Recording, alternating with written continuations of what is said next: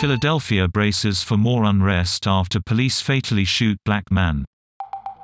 More officers are deployed after a night of clashes over the death of a black man in the U.S. city.